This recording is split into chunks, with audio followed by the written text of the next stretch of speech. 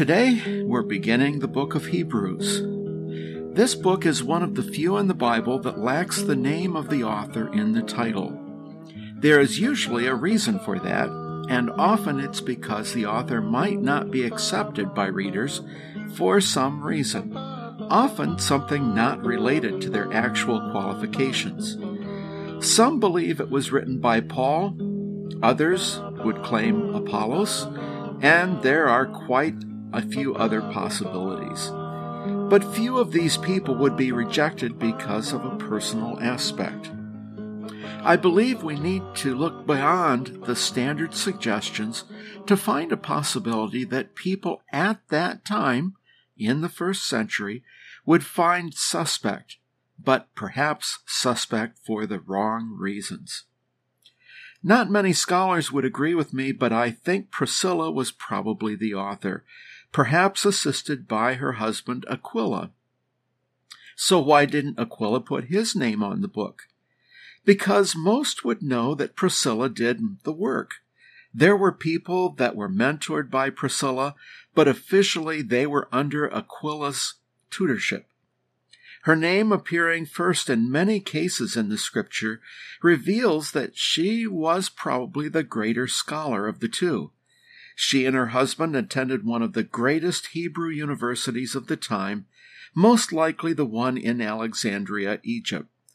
The concern is the return to Jewish customs and practices by many Jewish converts.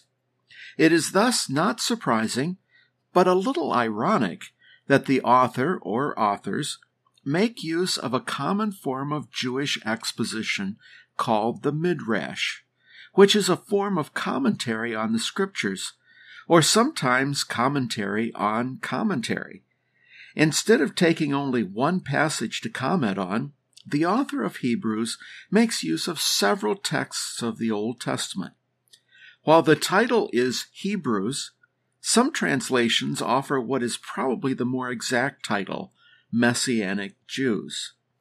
Thus, I stand amazed at the genius who wrote this book under the inspiration of God.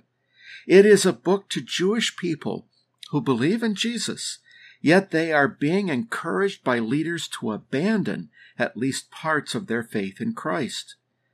But the book is written in a well-known style of the time, which was used to comment on the Old Testament, which would have resonated with those who have a Jewish background. A commentary that urges them to return to the pure Christian faith using a literary style that is purely Jewish. The author was a genius. But then her or his source of inspiration, God and his Son, knew a thing or two about Judaic Christian Hebrew faith as well. No question about that.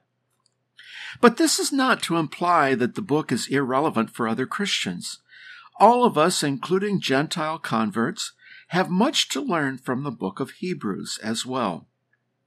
In fact, God originally designed the church so that we would all learn the Old Testament foundations of the faith from our Jewish brothers and sisters. That's why God began with Jewish disciples who were mentored by a Jewish rabbi, Jesus, and began ministry with the Jewish people, assuring a rich knowledge of the Old Testament.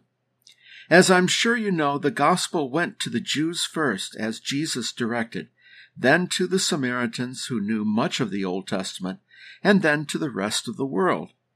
Of course, the rest of the world was primarily Gentiles, but there were numbers of Jewish diaspora throughout the world who could season the Christian message with Jewish Old Testament principles that served as the foundations for the new faith.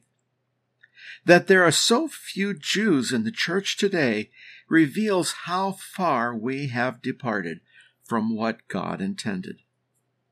Parts of the book of Hebrews are written in a distinctive Jewish form of literature called the Midrash, which means commentary.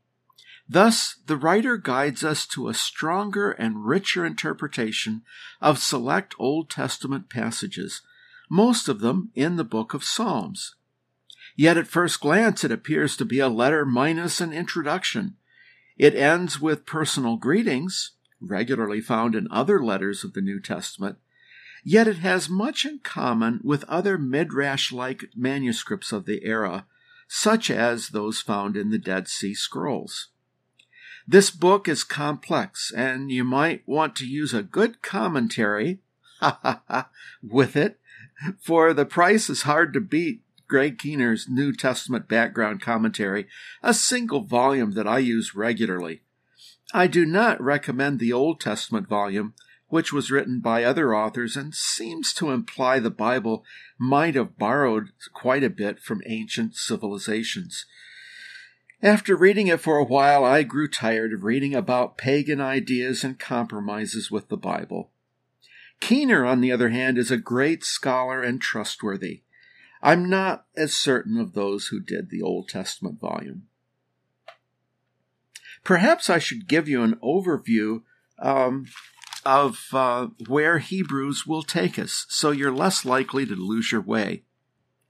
Kent Dobson in the First Century Study Bible says that several verses of chapter 2 are an exposition of Psalm 8, verses 4 to 6. Then in chapter 3 and part of 4 of Hebrews, the author provides commentary and explanation of Psalm 95, verses 7 through 11. In the remainder of Hebrews 4, up to the end of chapter 7, the author considers Psalm 110, verse 4. In Hebrews 8 through 10, the book of Jeremiah is considered, specifically verse 31 up to verse 34 of chapter 31.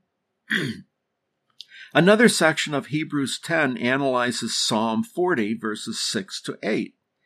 Hebrews chapter 10 through the beginning of chapter 12 considers the Old Testament book of Habakkuk, sometimes called Habakkuk, in chapter 2. Hebrews chapter 12 considers Proverbs chapter 3, but only 2 verses, while later in Hebrews 12, Exodus chapter 19 was interpreted. Okay, that's quite a bit of complex analysis and different parts of the Bible, and maybe you can just sort of re-listen to that part and get those down. That's probably the best way to do it.